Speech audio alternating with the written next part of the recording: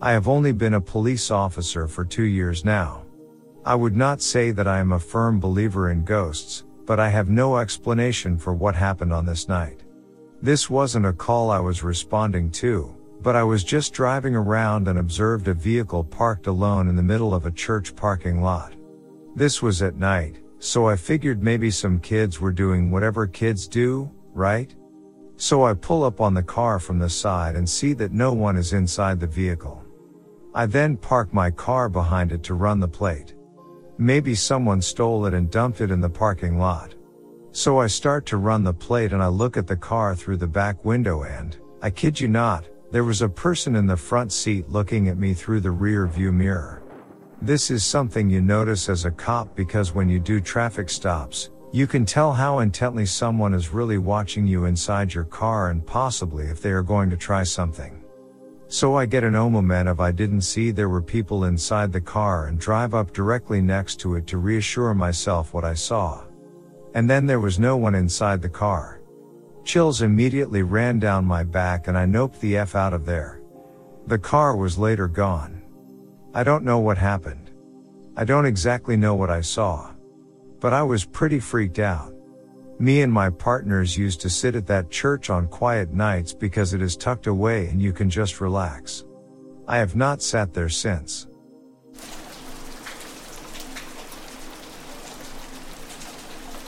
Ex-UK officer here. A few years back, we were receiving phone calls from an elderly lady that lived alone. She reported seeing arms reaching through the walls in her living room and also hearing the sounds of screaming, wailing, and children laughing. I believe she was slightly confused and, unfortunately, might have been in the early stages of dementia, which naturally led everyone to believe she was imagining it. One day, we get a call from someone who is visiting her, saying she has just seen arms come through the walls in the old fireplace. Officers turn up and, after a bit of digging around the fireplace, it turns out the teenage kids of the scummy family next door had somehow found a gap in the brickwork just up inside the chimney and were taunting this old lady by sticking their arms through and making ghost noises through the gap. They'd also been spraying deodorant into her house.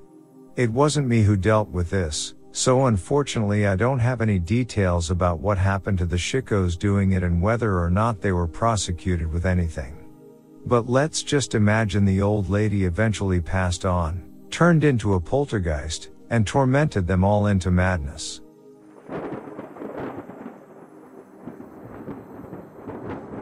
Here is a police officer. I have told the story before, but here it is again, 100% true. I work in a large inner city district. Very poor. Lots of abandoned houses. We get to check the welfare run. 2 ladies had just gotten home. We were walking up to their house when they heard noises coming from the house just to the west of theirs. They walk over, and they claim to hear 2 kids, a boy and a girl, crying and screaming from the basement of the house. The house was vacant, a fact that the ladies knew. So they claim they started talking to the kids. The kids are screaming about how scared they are. It's dark, and they can't get out. As a result, I get the dispatched run with a backup car. My dispatcher describes all of these creepy elements in the run. I disregard my backup because I think this is a stupid run, a waste of time, and I don't want other officers' time wasted either. When I arrive on the scene, the 2 ladies are flipping out. These ladies were black, which, coupled with the experience they just had, made for some high drama histrionics at the scene. I thought maybe one of their kids had been kidnapped or something. They were so wired. So I got them calmed down.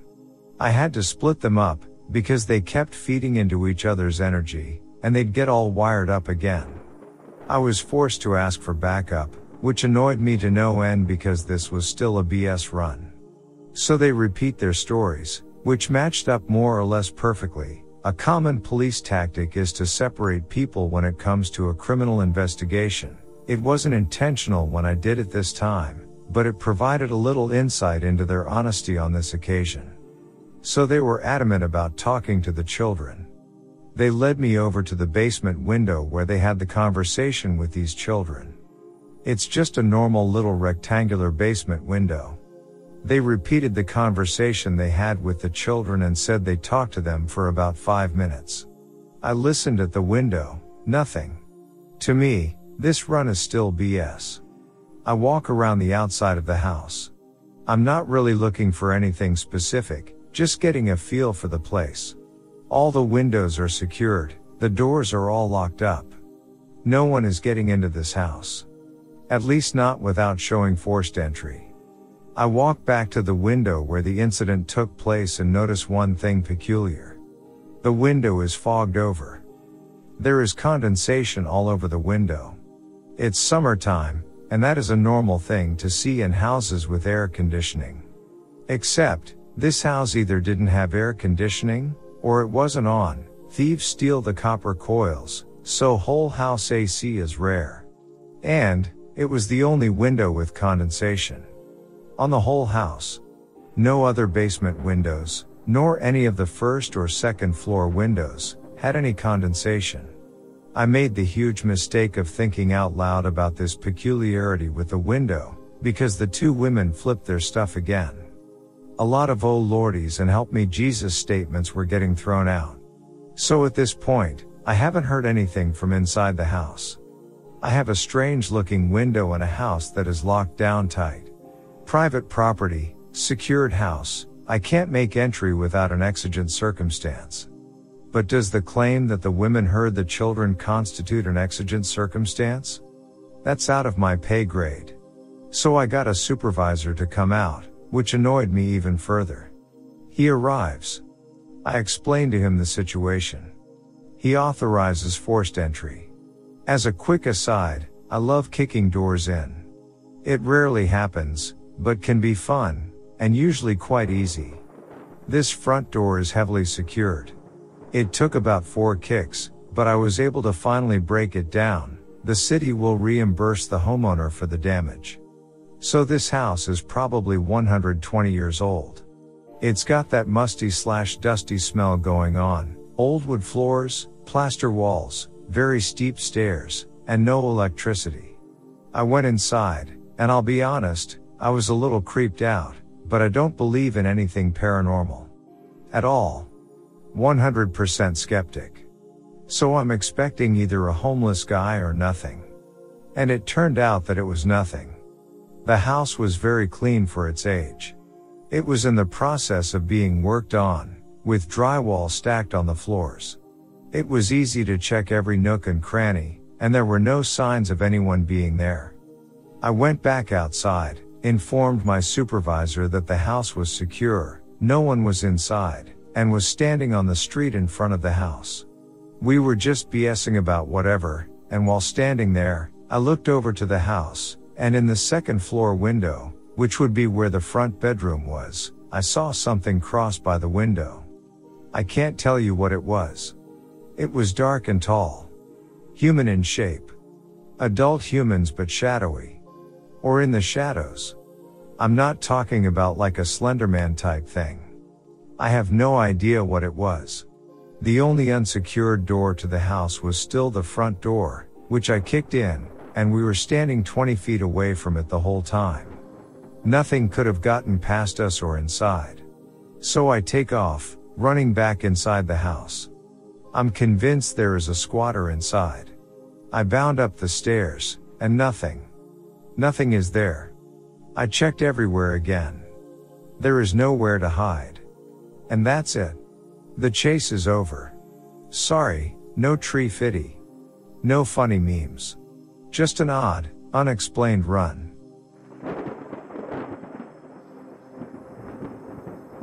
It was a few years back, maybe 2009? It doesn't matter. It was night shift, just a regular night. My partner and I were conducting a walking patrol of this old crematorium that they turned into something or other. Well, this thing was huge. It took us about an hour and a half to walk through every room. Officer J and I split up. I had forgotten my flashlight at home and I was using my backup from my bag. Burrow's furniture is built for the way you live. From ensuring easy assembly and disassembly to honoring highly requested new colors for their award-winning seating, they always have their customers in mind. Their modular seating is made out of durable materials to last and grow with you. And with Burrow, you always get fast, free shipping. Get up to 60% off during Burrow's Memorial Day sale at burrow.com/ACAST. That's burrow.com/ACAST. burrow.com/ACAST. Millions of people have lost weight with personalized plans from Noom. Like Evan, who can't stand salads and still lost 50 pounds. Salads generally for most people are the easy button, right? For me, that wasn't an option. I never really was a salad guy. That's just not who I am. But Noom worked for me. Get your personalized plan today at Noom.com. Real Noom user compensated to provide their story. In 4 weeks, the typical Noom user can expect to lose 1 to 2 pounds per week. Individual results may vary. You know the kind, like 38 feet long, takes about 200 D batteries, and the ridiculously low lumen yellow tinted baton with a bulb on the end. So I'm walking through the 3rd floor or so when this stupid flashlight decides that the batteries just aren't doing it for it anymore and drops to 30% beam. I can't see anything. I've only walked through once or twice before. I decided, damn it. I sling the old moonbeam around my waist and try to feel my way to the stairwell. There are so many hallways, I missed my first turn. At this point, I'm lost. I refuse to go over the net and admit it. I start keying my mic, chirping rapidly, trying to get Officer J's attention. I've heard all the stories about the long hallway and the man standing at the end of it. I find myself walking downstairs when I come to what sounds like, by my footsteps, a long hallway.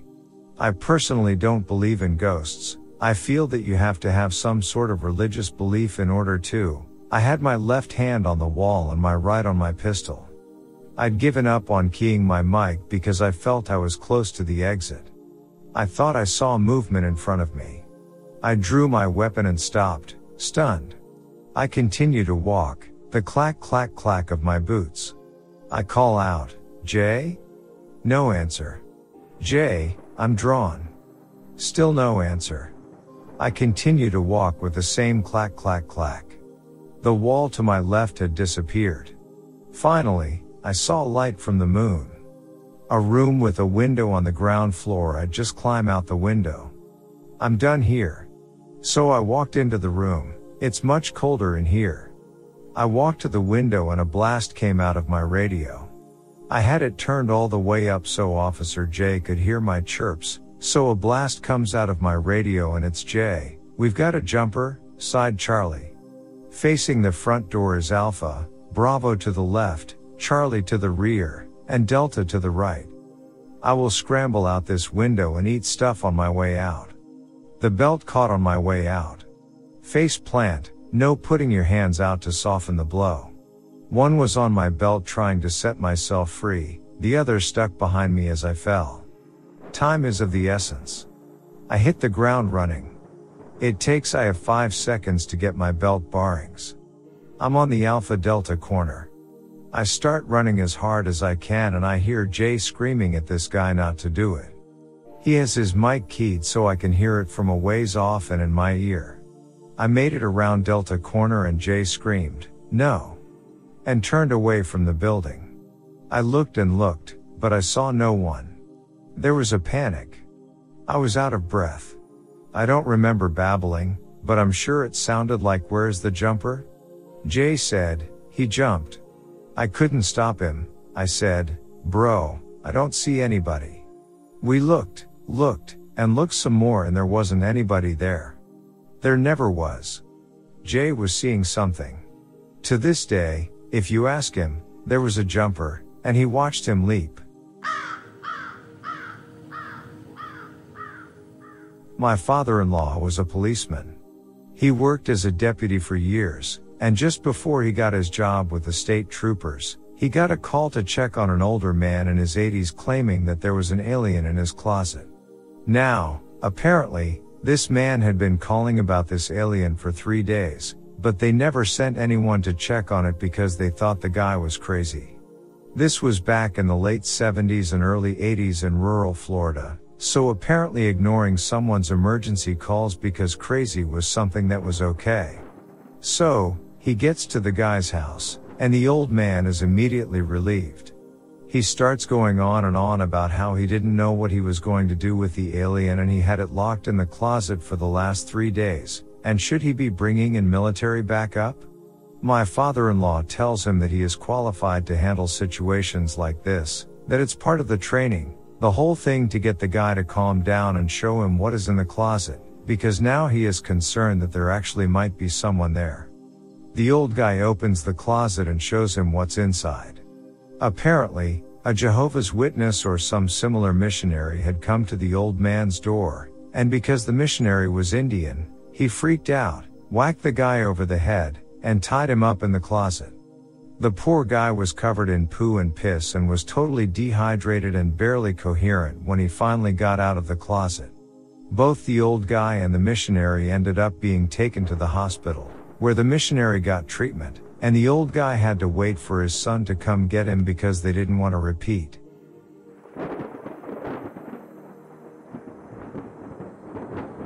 I was a part-time cop for a large university. This university has a nuclear reactor used for research. Since its output is supposedly weapons-grade material, it is pretty tight security hooked up to the system at the dispatch desk, including audio-visual surveillance and motion and vibration sensors.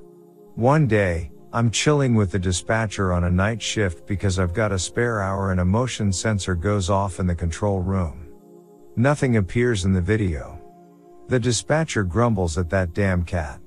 Sure enough, in the break room next to control, a cat walks out of a wall, sits on the table for a second, then vanishes. Over the course of the next 10 minutes, we watch as alarm after alarm activates, including one labeled reactor pool, usually accompanied by video of a cat. I watch in awe as the dispatcher calls the unit sitting outside the reactor and reports that Schrödinger is at it again. A grumpy full-time cop walks through the building, clearing room after room, including a few with a cat watching. He reports everything in detail.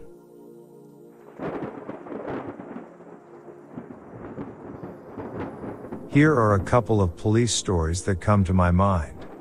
First one, I was patrolling some older neighborhoods. It was around 2 a.m.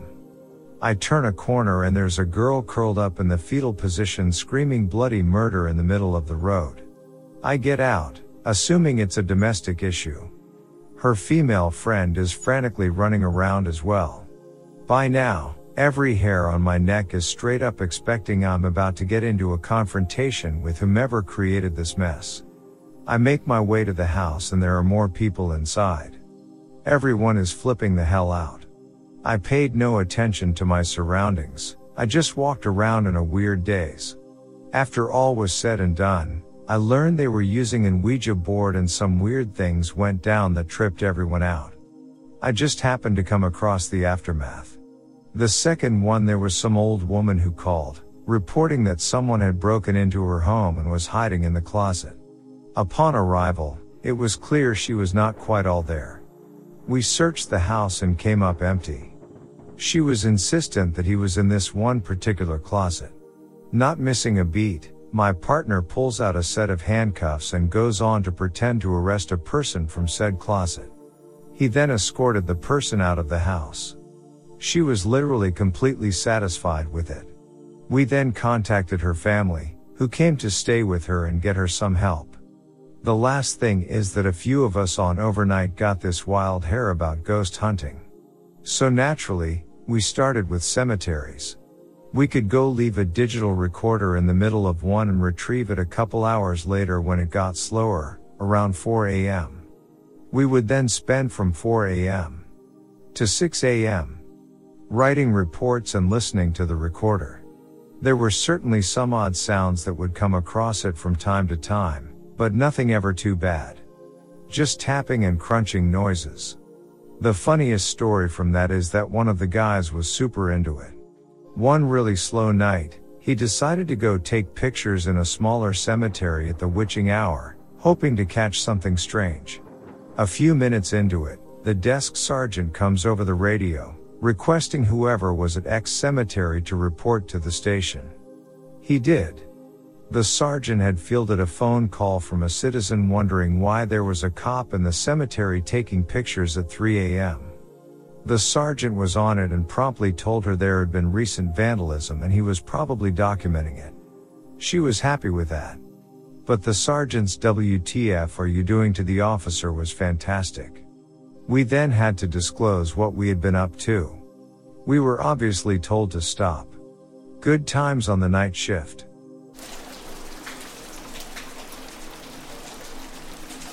A police officer is present.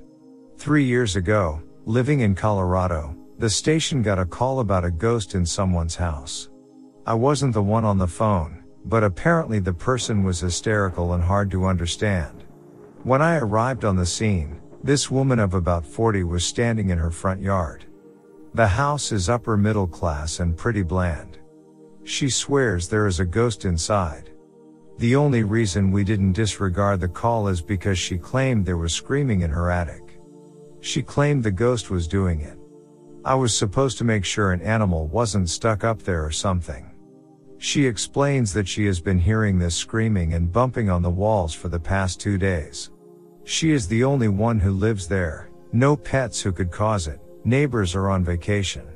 So, of course, the logical explanation is a ghost. She was far too afraid to check the attic, so I headed up there. It was full of cobwebs and musty, and of course, the only light bulb didn't work. I take a step, and all of a sudden I hear banging and muffled yelling. Navigating with my flashlight, I head over to the source, a corner in the far back. There was a hobo there. His leg had fallen through the floor and was stuck, and he couldn't get out.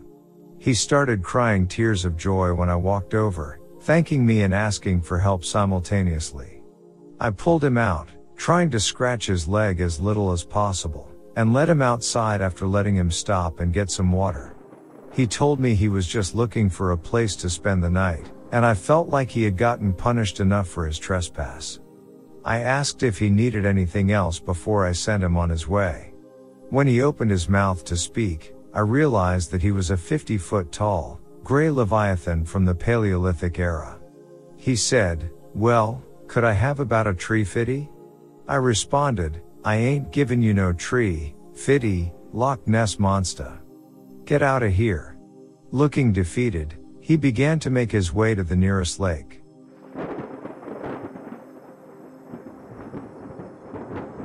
I was a cop for a stretch in the late 90s to late 2000s.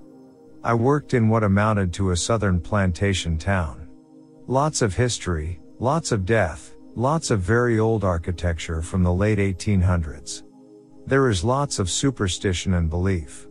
The police department building itself was supposedly haunted. The second story had previously been a jail, and multiple people had died from being murdered or committing suicide. No one would go upstairs at night, and the dispatchers were often left alone in the building over the night shift. All of them were convinced the place was haunted. After my first year there, I settled down and had heard all of the stories. I decided, since my co-officers were old and quite lazy in terms of being proactive cops, that I would debunk this haunting thing. Night after night, I would go up onto the second floor and just sit there in the dark. Alone.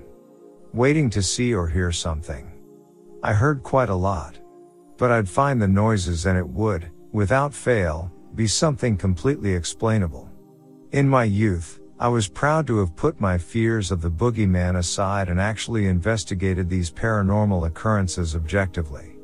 For all of the stories I have heard, it strengthens you to put away your fear goggles and actually check things out. I never had anything paranormal happen to me as a cop. I always had a knack for finding out the meaning of things.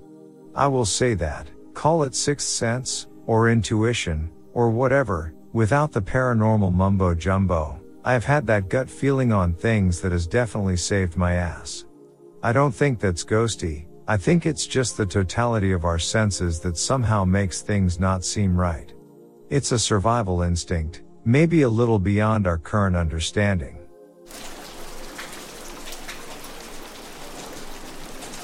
My father has been a cop for years, and he used to regularly get called to the house of an elderly man who said that aliens were trying to send him signals.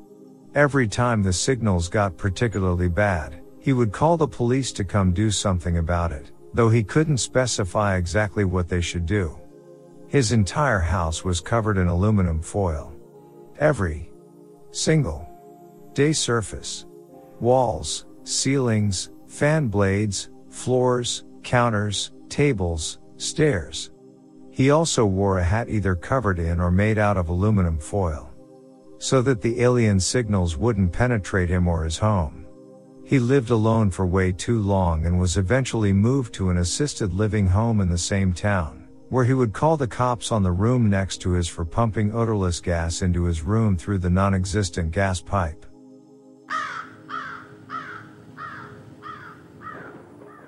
My dad had one that happened at a long train trestle in the middle of nowhere. It didn't span much water, just a small creek and a big valley, and was maybe 80 feet high at most. The train engineer called in the middle of the night saying someone was on the trestle and he nearly hit them. It's not unusual for kids to recreate the famous scene from Stand By Me there regularly. My dad was about a quarter mile away, which was not enough time for anyone to get off of the thing by the time he showed up.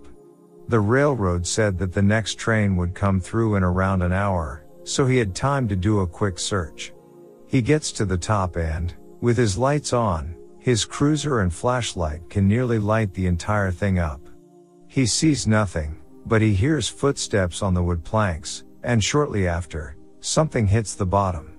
He goes to where he heard something hit the brush, but he doesn't see anything. He calls for backup and the fire department.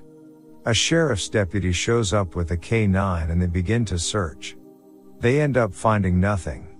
My dad says he was always a skeptic until that day, and he cannot explain what happened there. He said something jumped off that trestle and it wasn't a deer or animal.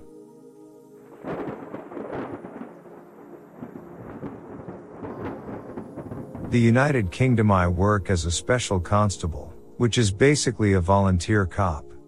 My partner and I are tasked with patrolling an area with a lot of abandoned farmhouses one night. This is the North, after all, and pretty much anything industrial lies in ruins nowadays. This story isn't really responding to a call, but just some strange things. My partner and I got along brilliantly. We both like the same music and have the same quirks, such as loving stargazing and animals. So it's fantastic that we're on night shift together.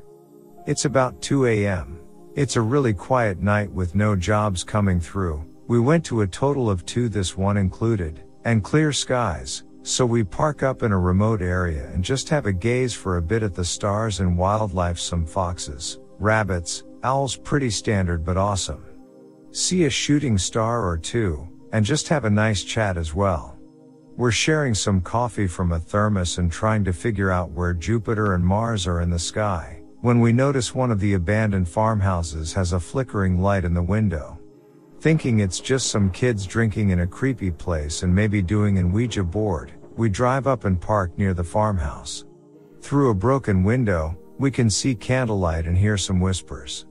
We walk up to the window and peer in, and see nothing but a candle in the center of the room, surrounded by newspapers and some books, set in the middle of a chalk circle on the floorboards. Creepy. We can still hear some whispers, so we climb through the broken window and check out the room. This is where it starts to get freaky. The newspapers are all from the 1930s, and the books are all journals. I flick through one, and it just has really messy handwriting scrawling about a man and how much hatred this person has for him, and how he's going to murder him if he doesn't get out of his head. Double creepy. That's when my partner realizes the wallpaper pattern isn't actually a pattern, but rather writing. Extremely small writing. She goes over to read it, and, I kid you not, this really tiny, very neat, handwriting repeated around the entire room on all of the wallpaper. The words "Get out of my head, Simon. I'll kill us both." Triple creepy. Thinking a proper schizo is in here, we shout, "Police. Make yourself known." Suddenly, there's a scamper of footprints, heavy breathing, and a smashing window. We follow it to where we hear it and see a black figure running away through the long grass of the field. We give chase on foot, torches on the suspect, and the figure just drops to the ground. We ran to where it dropped. Nothing there. The long grass clearly showed the track of where the figure had run through, but there was literally nothing there except a patch of flat grass. No grass was disturbed anywhere else. We call the dog unit, and the dog finds a scent, but the scent ends where the figure dropped. It couldn't find anything else anywhere, and just started whimpering at that final spot. Quadruple freaky. So, we head back to the house. The candles, newspapers, and journals are all gone. The writing on the walls is still there. Quintuple freaky. We head back to the car, head back to the Nick, and just sit there, wide-eyed, thinking WTF. Then we got called to a domestic.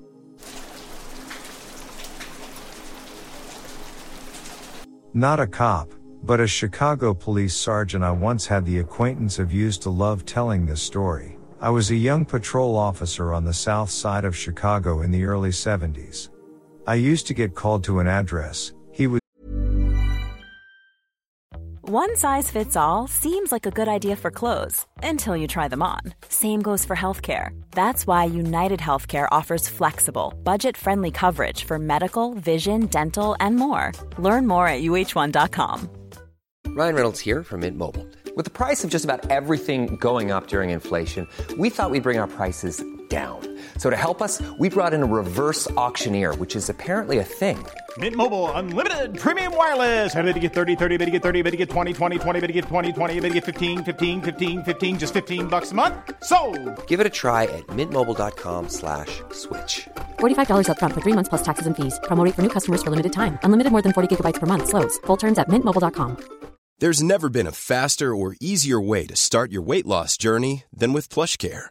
PlushCare accepts most insurance plans and gives you online access to board-certified physicians who can prescribe FDA-approved weight loss medications like Wegovy and Zepbound for those who qualify.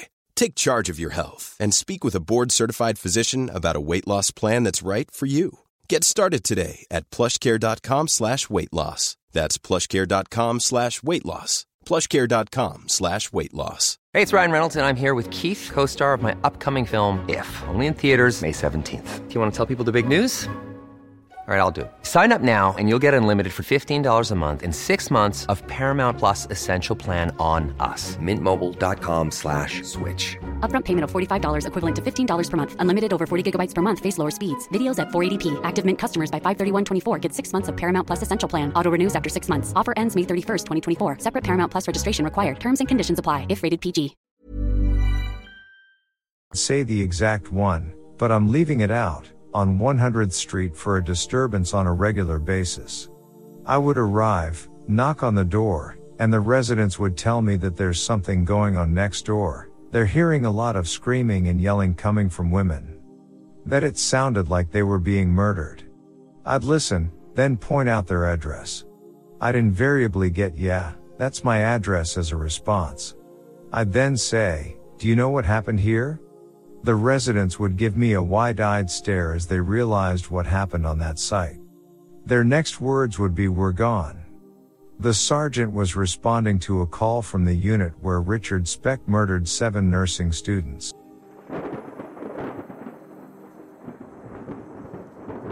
A friend of mine's dad used to be a cop but is now a probation officer. I decided to go on a camping trip and wandered into a very suspicious situation. In Texas, there is an abandoned YMCA camp. No one knows why they left, and everything is still there. It seems like they just got up one day and left. No employees or campers came out or said why. So he decided to go camping there with his son and 2 other father officers. They drive up to the city it's near and flash their badges, saying they need the code to get in. No one knows it or wants to give it to them. They finally get an 80-year-old bartender to after a couple drinks.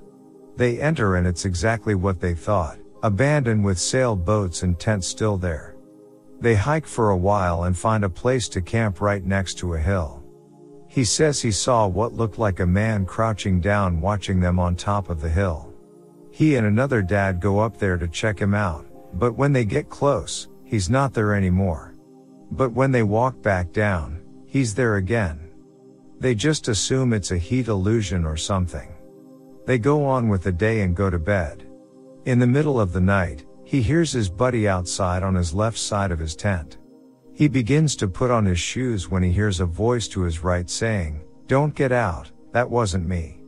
He stayed in his tent and kept hearing what sounded like the same two people telling him two different things. He eventually falls asleep and wakes up to everyone packing in a rush. On the ground, written in black chalk or ash, it says "Leave now or else." They immediately pack up and head back to their car, but now the car won't start. In such a rush, they hike out and back into town, go to the police station, and not a single officer accepts to go into the camp to investigate. After searching all day, they find a mechanic who has a tow truck and says he would go in but for a hefty price. He tows the truck out, and once it is garage, it works fine. I didn't have to touch it. I couldn't understand why it hadn't worked before. My dad is a cop, so I'll tell you his story. He receives a call around 3 a.m. from a bad part of town. He gets there and she has a weird house with lots of spiritual things like a Ouija board and stuff. So he is greeted by her when she opens the door and goes into her room. There were candles lit and she says there were ghosts speaking to her. She also claims to know about horrible things happening, like natural disasters. My dad declares that she is crazy as F and leaves. She called a few more times, but nobody went to her house. She ended up killing herself. My dad kinda messed up my life for a bit, but he knew she was crazy and it wasn't his fault.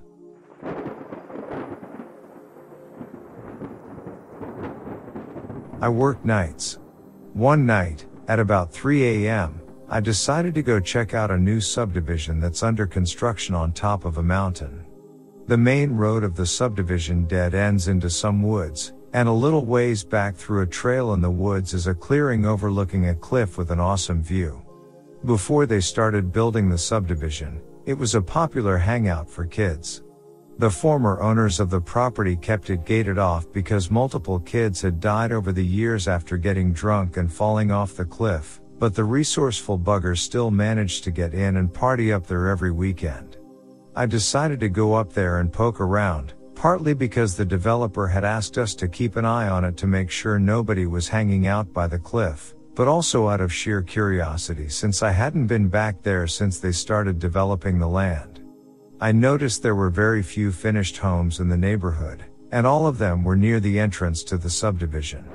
The only cars I saw were parked in front of those finished houses, at least a few hundred yards from the tree line.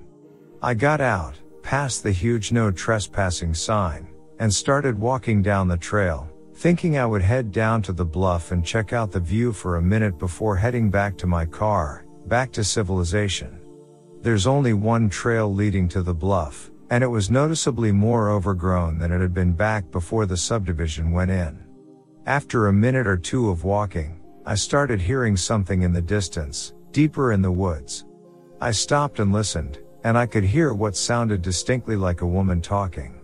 I thought, okay, cool, guess I'm about to have to run some kids off from the bluffs. I walked a little farther and started to hear another voice, this one male. The voices were faint, but they were close enough that I could distinguish at least two separate speakers. I walked all the way to the end of the trail, all the while hearing the sounds of voices in the distance, growing louder as I got closer to the clearing. I got to the clearing at the edge of the cliff, still fully expecting to find a group of kids hanging out around a campfire, having a good old time. Instead, I found nothing. No kids, no campfire. No empty beer bottles, no trash. No sounds of people walking through the thick underbrush to get away. There was no evidence that anyone had been there recently. Just an empty clearing, a breathtaking city view, and silence. It was all I could do to keep from sprinting back up the trail, especially when, About halfway back to my car, I realized that the voices had started again, coming from the direction of the bluff. Ninja edit. I am well aware that what I heard was probably just birds or some other woodland creatures making perfectly natural noises that, from a distance in the dark, sounded to me like people talking. I'm sure that whatever critter I was hearing was just getting close to the clearing, and stopped when I got too close. I know that, but I still get chills thinking about it.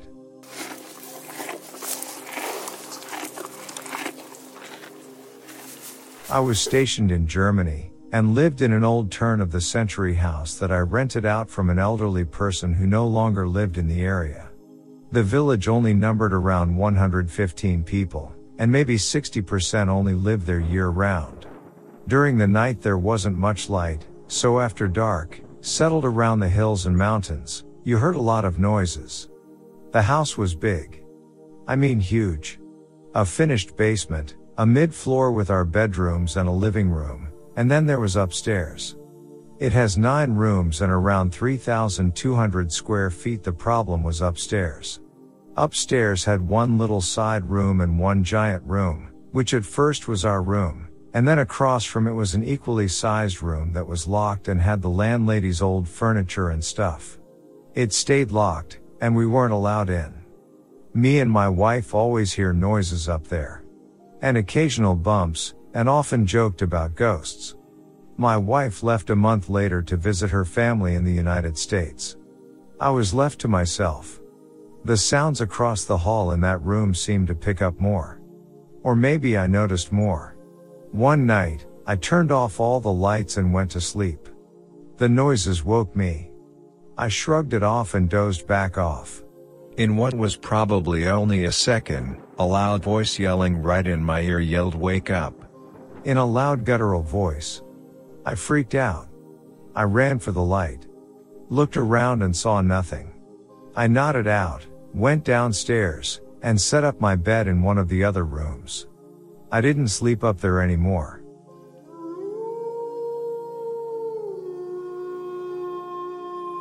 I work at a world-famous hospital. A few years ago, I used to do security here on the night shift from 11 to 7. Well, I had heard about EVPs from coast to coast as mentioned above.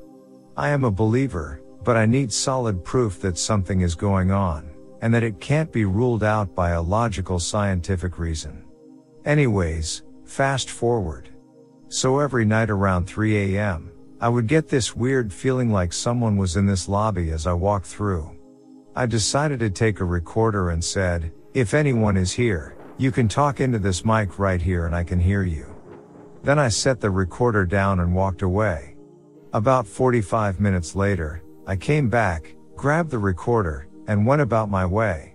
Later that morning, I put on headphones and decided to listen, thinking to myself, this is stupid, I won't hear anything. But hey, it supposedly worked with other people, so what the hell?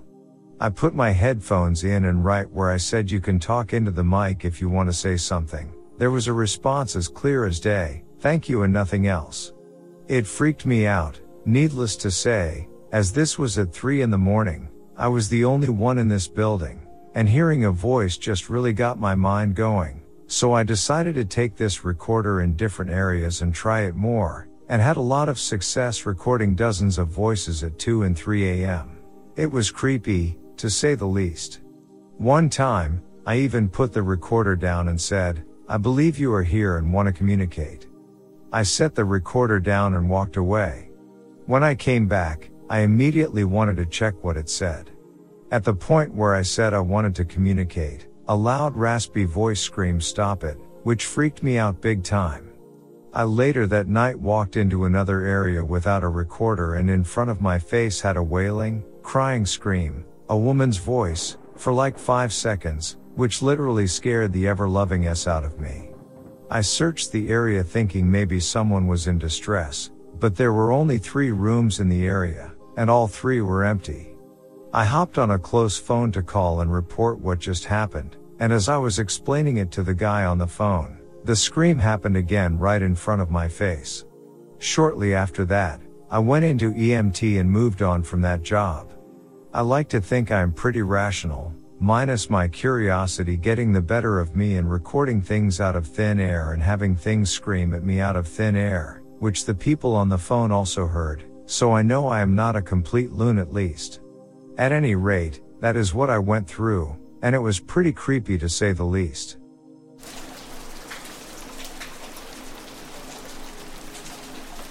The 911 call taker received a 911 call from a frantic woman stating there was a burglar in her home.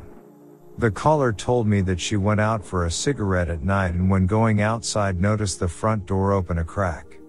She closed it and went to the backyard to have her smoke. It was there she saw the basement light on through the window and saw what she described as a thin, tall white male with dark jeans, a black jacket, a scarf, and a ski hat with a pom-pom on top.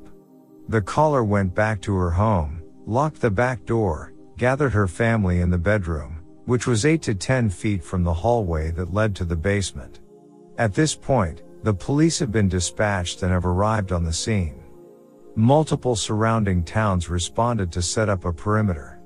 The back and front were both covered, and the basement had bars on the windows, so all exits were covered. The police got the spare key hidden from the caller's directions that I relayed to them, entered the home, and did an interior search which found no one in the home. The caller was very sure of what she saw and even knew her facial features. The caller had no history of mental illness and had never made a call like that before. She ended up taking her kids and staying with family a few towns over. Police cleared because there was no suspect and no way for anyone who was inside to escape. Next shift, one of the senior guys who had been there nearly 26 years told us he had responded to the suicide of a young white male in the basement. Apparently, he had shot himself with his father's shotgun, which was in a case on the wall near where the caller described him standing and looking around. We all believe that she saw a ghost that night.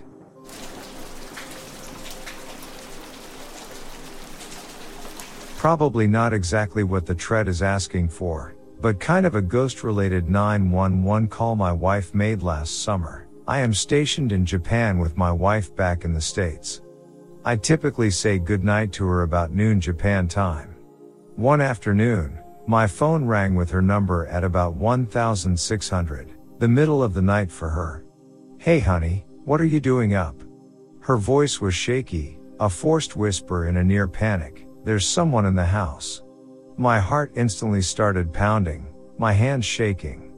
I had to fight back the urge to projectile vomit. I'd felt adrenaline before, in a former career as a paramedic and getting into car accidents and such. But this was the single worst moment of my life, from a mundane afternoon at work to realizing the single thing most precious in my life might be in grave danger and I'm on the other side of the planet, totally helpless. Grab your work phone, get in the closet, lock the door, and call 911. Stay on the phone with me. The longest, most terrifying 6 minutes of my life passed as we waited together for the police to show up, listening to her stifled sobs. Even when we're on a budget, we still deserve nice things. Quince is a place to scoop up stunning high-end goods for 50 to 80% less than similar brands. They have buttery soft cashmere sweaters starting at $50, luxurious Italian leather bags, and so much more. Plus, Quince only works with factories that use safe, ethical, and responsible manufacturing. Get the high-end goods you'll love without the high price tag with Quince. Go to quince.com/style for free shipping and 365-day returns. I could hear in her voice that she was physically shaking with fear. In the background, I heard noises, like someone was banging doors or cabinets. My emotional roller coaster went from blind rage to despair and back again parabolically about 30 times before finally, the sound of an officer's voice in her bedroom saying it's okay to come out. A tsunami of relief washed over me. I teared up. I was so happy. I was laughing and crying and just reveling in how beautiful life is, how much I love my wife, and how amazing it is to know that she's safe. In the background, I could hear the officer, "Ma'am, the door to your garage was ajar when we entered. Did you close and lock it?" "Yes, I definitely did. My heart rate started elevating again. Suddenly, in the background, the cop said, "Jim, what the F was that?" "Ma'am, stay here." She was giving me a play-by-play of the cops pulling their weapons and quickly clearing the house again. This being a small town, she said there were probably 5 cops there. She said the same banging noise started up again while the cop was talking to her. The noise continued while they cleared the house. At this point, she said, they were clearly getting pretty freaked out, and she was getting worked up again too. With the house cleared a second time and the cops unable to pinpoint the sound, they went outside to continue the search. My wife went out into the driveway after them and watched as they entered the house next door, a brownstone that shares a common wall with our house. This house was still an empty shell under construction. Weapons drawn, flashlights up, probably the entire police force if this small town breached and cleared an unfinished home under construction. After about a minute, she said, they all came out laughing. There was a piece of plywood leaning against the common wall at a precarious angle, being blown by the wind. Apparently, it was being blown in such a way that it would come off the wall and slam back down again. To my sleeping wife next to an open window, it sounded like someone was trying to break in. The door to the garage opened mysteriously several more times after that before we figured out that it didn't close and lock all the way due to the weather stripping. We still laugh about it to this day. But man, that thing was scary. Even the cops said they were freaked out by it.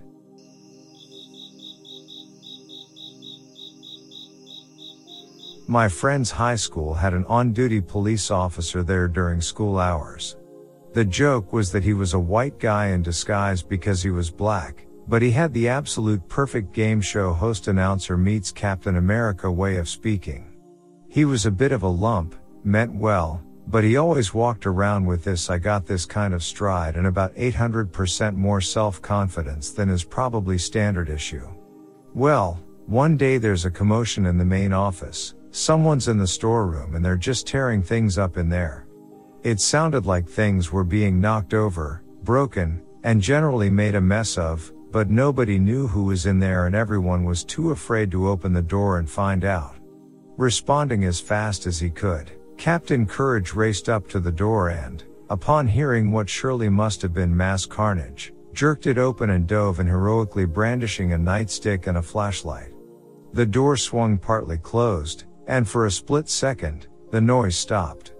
Then his voice could be heard loud and clear. "As I'm speaking to you now, are you paying attention?" My friend knew from experience that it was wise to ask this question at some point. He started in his signature deep all-American bellow and "Come out. Come out." But that went from Captain America to Sweet Brown in about 3 seconds. The man came barreling out, slipping and sliding on various liquids that had been spilled and a cascade of all manner of things that had been knocked out. A squirrel, the fiercest predator known to man, flew out and bolted for an open door a few seconds later.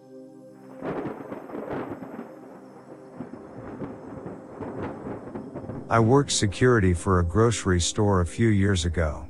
As I was making my rounds, I heard a scream come from the produce room. I ran over there to find the employee white as a sheet and shaking. I asked him what was wrong, and he said as he was walking past the back door he saw a man standing there staring at him. The back door led to a back aisle where customers were not allowed. I take off down the aisle. No one is there. The night shift hadn't arrived yet to stock the shelves, so it wasn't them. I checked the cameras and didn't see anyone there. He was certain of what he saw, however, and asked me to accompany him in the back until the end of his shift, which I did. Not long after that night, a whole lot of weird stuff started happening around the store and a few people got so scared they switched departments or straight up quit.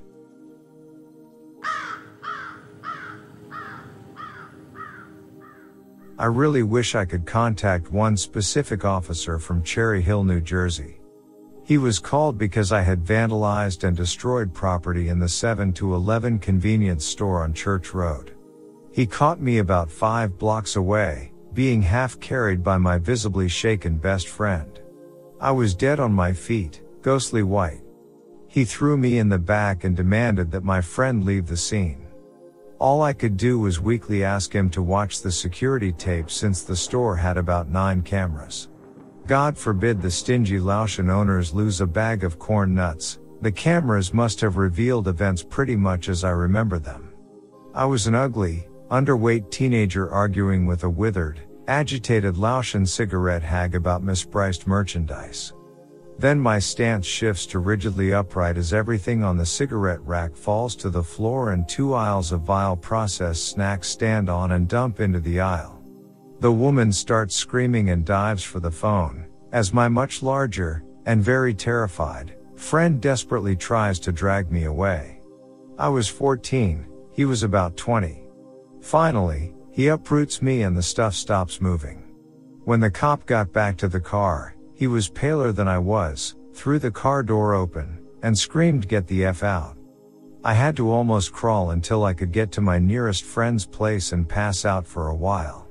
If it matters, I'm a scientist. I mostly work on finding new ways to handle invasive species, and I have an advanced degree in GIS management. But this event, and others like it spaced around my life, forced me to keep an open mind toward unexplained phenomena. I read a lot of David Ray Griffin and Stuart Hameroff's writings on these subjects, and it's led me down quite a few interesting paths, including doing ghost hunts with soul and LA spirits, learning about rune casting and pathworking, and more. 95% of all occult or supernatural stuff is fraud, BS, or wishful thinking, but there is just so much we do not know. One thing is for sure, cops are not the kind of people to handle the matter.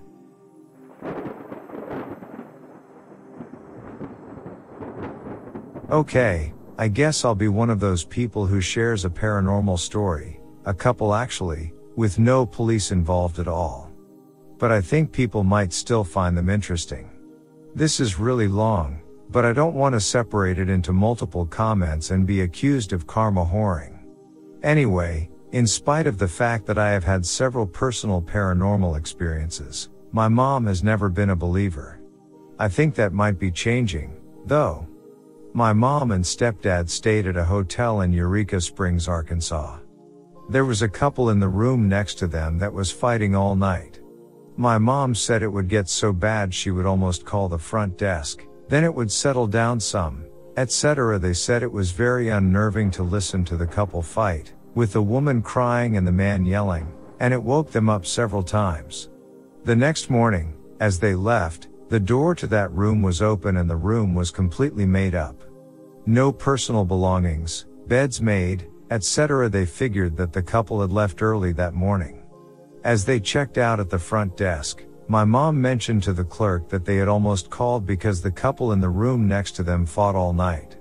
You can probably see where this is going, but they were told that no one had stayed in that room. They were later told that a man had murdered his wife in that hotel. I have not researched to find out if that is true. One of my children has always been very sensitive to things. He picks up on the emotions of others very easily and is extremely empathetic. He was 6 years old when we moved into a house that had been built in the 1940s. The house had had one owner. The couple who built the house lived in it until they died, and then we bought the house from their kids. Obviously, we didn't tell our young children that the previous owners had died. During the course of buying the house, we met 2 of the daughters, and they never mentioned another sister, but they mentioned at one point that 3 girls had shared the smaller of the 2 bedrooms. When we moved in, we took the smaller bedroom and gave what had been the master bedroom to our 2 little boys. Right after we moved in, I was in the basement with the boys when my older son, the sensitive one, kind of yelped and ran out from behind the staircase and said, "There is a little girl back there." I figured he had seen a shadow vaguely shaped like someone, but I asked him what she looked like, and he said, she had short blonde hair like Katie, and she had a dress on with pink or yellow flowers, and she had bare feet, or maybe she was wearing flip-flops. Way too much detail to not have actually seen something. He said, "I looked at her for about this long, Then he paused for about 8 to 10 seconds, and then I looked away, and when I looked back, she was gone. 8 to 10 seconds doesn't sound like a long time, but that is a good long look when you really time it out. He was freaked out, and I tried to appear calm as we all noped our way back upstairs. The boys wouldn't go back in the basement for the rest of the time we lived there, 5 years, and insisted we keep the door at the top of the stairs closed. Of course, I immediately started thinking about the third daughter that we didn't meet and no one talked about. Same house, the light in the kitchen would randomly go off and come on. There seemed to be no pattern. We could be in the kitchen or not and the light would go off and then, a while later, come back on. We knew the house had been partially rewired at some point, but were unsure about the kitchen. Concerned about a fire hazard from old wiring, we had an electrician out to check it. He said the kitchen had been rewired at some point but was still pretty old, but he didn't see any problems or hazards. Still, the light turns on and off randomly. We put up with it for a while but were still worried about a fire. Finally, we decided to just rewire the whole thing. The switch was in an inconvenient place, so we had all the wiring to that light redone and the switch moved across the room with all new wiring. The light still went on and off randomly, but at that point, we felt we had done all we could. Same house. My sensitive son told us that at different times he had seen an old man and an old woman. He had a lot of details, just like with the little girl. He was smoking one of those cigarettes you make yourself that are skinnier on the ends, my son explained. We wondered where our son had learned about joints, but it turns out he was trying to describe a cigar. He said the old man walked into his closet and then disappeared. The old woman he had seen in the hallway and said she had a white button-up shirt on and had the sleeves rolled up and she had pens in the shirt pocket. Same house. Many times the house would suddenly start to smell like someone was cooking bacon. A very strong smell. We rarely made bacon at the time, and it was way too strong to have a lingering odor anyway. We got to the point where we would just say, "The old lady is making bacon again," and go on with what we were doing. The only scary thing that happened was once when my son, again, the oldest, woke up one morning and told us someone had slapped him across the face while he was sleeping. He hadn't come to get us right when it happened, so we couldn't look for redness. Then a couple of weeks later, I was sleeping on my stomach and was woken up by what felt exactly like someone punching me, hard, right in the butt cheek. My husband hadn't come to bed yet, so when I found I was alone, I went to find my husband because I was really scared. While I was telling him, I remembered my son saying he had been slapped, and I became damn near hysterical.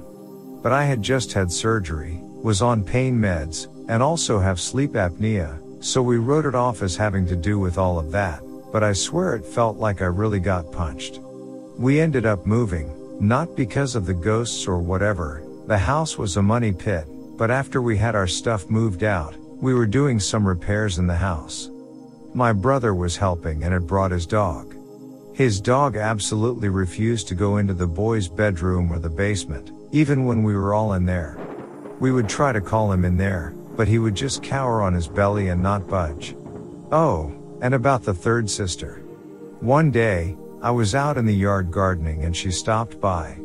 It turns out she lived on the same street, but she and the other sisters had had a falling out. She stopped by to tell us the house looked nice and to ask for a cutting off of her mom's rose bush. So I have no idea who the little girl in the basement was.